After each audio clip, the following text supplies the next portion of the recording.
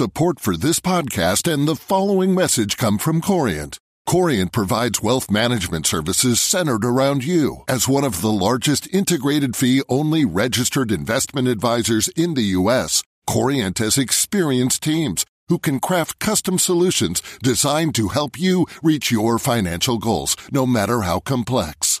Real wealth requires real solutions. Connect with a wealth advisor today at Corient.com. That's Corient.com. The FT. Coming back to work after 2 weeks away, I felt so out of the swing of it and so overburdened with undone things. I did what I almost never do and made a list. It went like this. Write column. Do corrections to feature. Revise radio script. Read board papers. Write agony aunt column. Do emails. Record podcast. Say no to various people who have been trying to get me to do things. Start tax return. Tell employer my new home address. Do expenses. By midweek, I was feeling complacent. Almost everything had been done. Most of the tasks, when I got down to them, turned out to be easy. Work is astonishingly straightforward and pleasant in August, when there's no one getting in the way, so much so it makes you wonder why we make such a meal of it the rest of the year. As for email, that's fine too.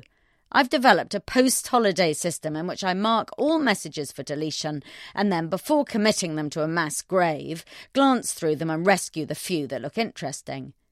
2 weeks' email backlog takes an hour and a half to shift. Saying no is also simple now that I've learnt how to do it. And even the tax return is not too bad.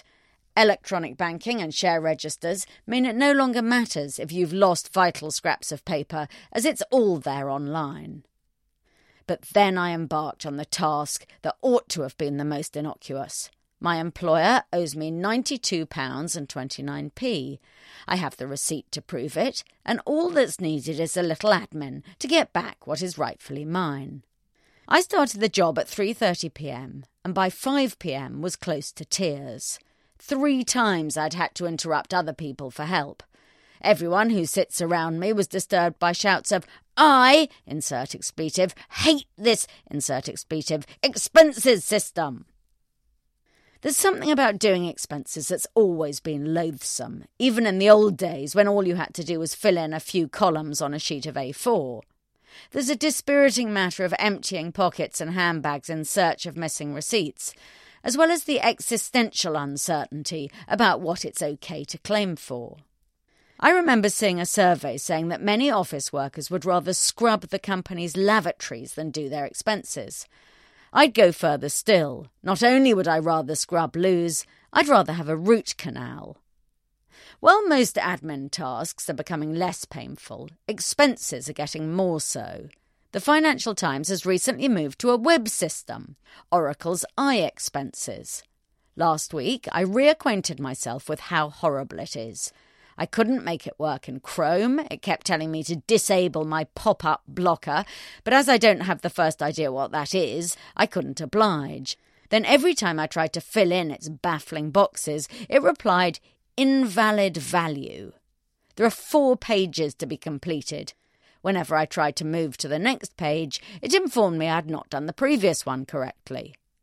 When you finally submit the form, you still aren't done. You have to print out the report, photocopy all receipts, then work out how to scan them all together and email them to some poor person who's paid to process them. In the end, after a good deal of swearing, I succeeded, which is more than some of my colleagues manage. One seasoned foreign correspondent, who's more than capable of looking after himself in some of the world's most dangerous places, is so floored by iExpenses that he's been given a special dispensation to use the old system. The new system is so painful, one can only conclude it was deliberately designed that way. Now that all software is user-friendly, it must have taken very special coding from the clever people at Oracle to make something quite so unfriendly. It's not hard to see why companies are so happy with the result. The more difficult it is to claim, the lower the expenses bill. Yet that ignores the opportunity cost, the hours we all waste faffing around as I did last week.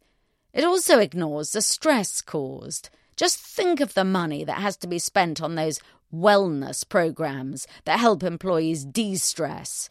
Surely it'd be better not to wind people up in the first place. So what's the answer? I know someone who works in a big organisation who got so fed up with helping out a teammate with his expenses that she slapped a 10% commission on him.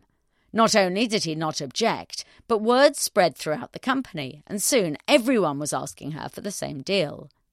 This is a brilliant idea for any entrepreneurial person with inhuman levels of patience and low blood pressure.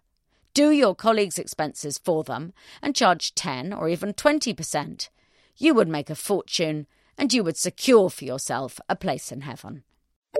For more downloads, go to ft.com/podcasts. Here at Bellingcat, we get to the bottom of things. From a global crisis to an underreported event, we find the facts using publicly available tools and resources, uncovering what is hidden on and below the surface. We connect the dots using social media posts, satellite images, and public records, and empower others to do the same by sharing how we do it. The ability to do so is only made possible by our readers, supporters, and community members. Care to join us? Learn how at bellingcat.com.